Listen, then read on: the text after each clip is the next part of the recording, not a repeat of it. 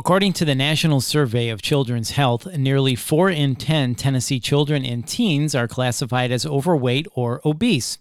So what can we do to help children in the battle against obesity? Le Bonheur Children's Hospital offers contemporary options in their Healthy Lifestyles Clinic, including weight loss surgery. So let's find out more with Dr. Ying Weatherall, Assistant Professor at the University of Tennessee Health Science Center. This is the Peds Pod by Le Bonheur Children's Hospital, where pediatric experts explore topics affecting children's health, including complex cases and innovations on the healthcare horizon. I'm Bill Klaproth.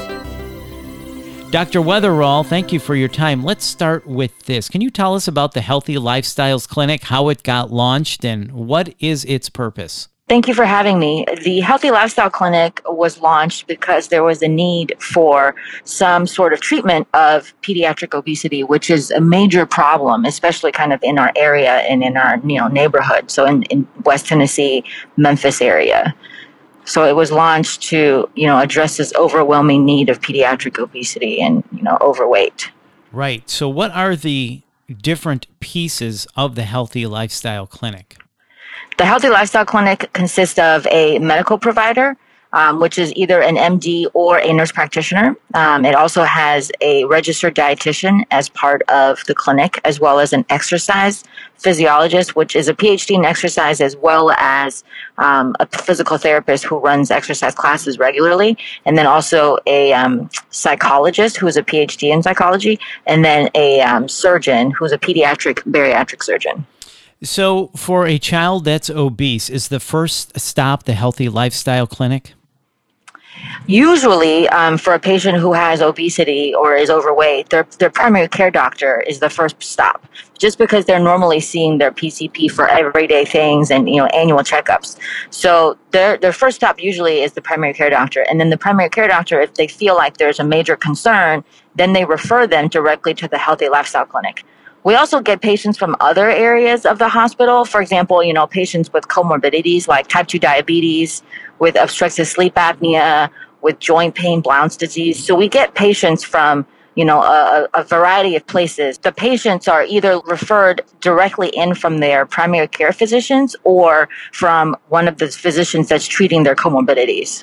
Gotcha. So let's switch to bariatric surgery for teens, because there is some controversy surrounding this. So when is it appropriate for a teen to undergo weight loss surgery, and what other options do you try before surgery? The controversy with adolescent bariatric surgery is, are we doing it too early? Are we stunting the patient's growth by having them lose a lot of weight? And then, are we giving them enough time to try to do the non-operative alternatives, which is diet, exercise, and what we call lifestyle modifications. So that's the controversy around this topic of adolescent bariatric surgery, is if we're doing it too early and we're not giving them enough time to, shed the weight non-surgically. Okay, that makes sense. So then what are the requirements for a teen to qualify for bariatric surgery? So for a teen to qualify for bariatric surgery, we ask them to be of a certain BMI. So it's either a BMI of 35 and over with a major comorbidity, which we classify as type 2 diabetes, obstructive sleep apnea, really severe hypertension, pseudotumor cerebri. These are all diseases that are associated and as a result of morbid obesity. Or the other alternative is that if their BMI is over 40, they don't need any comorbidities. It's just straight up BMI of over 40. In addition to the BMI, we want them to be psychologically mature or have a family member that can take care of them, and just have everybody be understanding that this is not just a surgery, but it's a whole lifestyle change, and that they have to, be very invested on all aspects of the Healthy Lifestyle Clinic or any weight management program, and not just the surgical aspect. And then they also have to be physiologically done growing, which means that they're mature, that they're no longer growing in height, because we don't want to blunt their height growth as part of the surgery. So Dr. Weatherall, this sounds like it's mainly for kids in their upper teens. Is that right? Right. So technically for girls, they're usually done growing, as just a group, they're usually done growing around 14, and for boys around 15. So we start talking to them around that age, around the 14 to 15 age. knowing that this process takes about 6 months to a year, so that they won't get surgery right when we talk to them. They'll get surgery later on. However, before we actually do surgery, they all get a bone age to make sure that their bones have fused and they're done growing. So usually the age is around 14 to 15. That's when we start talking to them about adolescent bariatric surgery. Okay, I understand. So there are a lot of requirements to hit before bariatric weight loss surgery for a teenager. So what types of bariatric surgery do you perform, and how does it work to promote weight loss? So at Le Bonheur, we do laparoscopic sleeve gastrectomies, which is the most common type of bariatric surgery performed in the United States. This is for adults and for adolescents. About 60 to 65% of bariatric surgery done are sleeve gastrectomies. And what that is essentially we make the stomach about a tenth of the size by removing the majority of the stomach with a stapling device. So the stomach basically looks like a sleeve, and that's why it's called a sleeve gastrectomy. Right. And what are the outcomes then? And what have you seen from bariatric surgery in teens? So the outcomes, the adult population have a lot of long-term studies. And then in the teen population, there is a 3-year outcome study from the Teen Labs group, which is the major group that have done a good amount of adolescent bariatric surgery. And they have 3-year follow-up. And the long-term follow-up and outcome is that they will lose about 30% of their starting body weight. So for a patient who started at 300 pounds, they'll lose 100 pounds. Some patients lose more, some patients lose less, but as an average, they should lose a third of their starting body weight as, to be considered a success, for the bariatric surgery to be considered a success. So you were just mentioning follow-up. What kind of research has been conducted on teen bariatric surgery? So the Teen Labs group, Teen Labs stands for Teen-Labs, which is Longitudinal Assessment of Bariatric Surgery, which actually is an adult consortium. The Teen Labs are modeled after the adult setup, and they are 5 institutions that started doing adolescent bariatric surgery fairly early. They started collecting data, like in 2012. And those 5 institutions have studied various aspects of adolescent bariatric surgery, starting from safety. So they started with 30-day perioperative safety.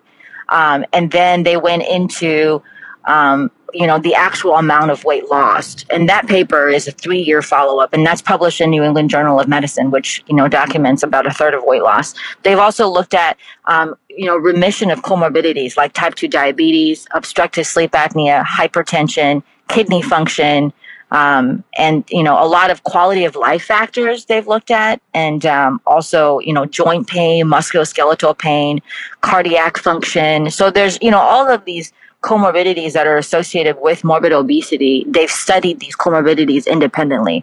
So the Teen Labs group have published about, 20 papers in relation to their cohort of patients. They have about 242 patients that they're following longitudinally. So do we have any results yet of the consequences of teen bariatric surgery?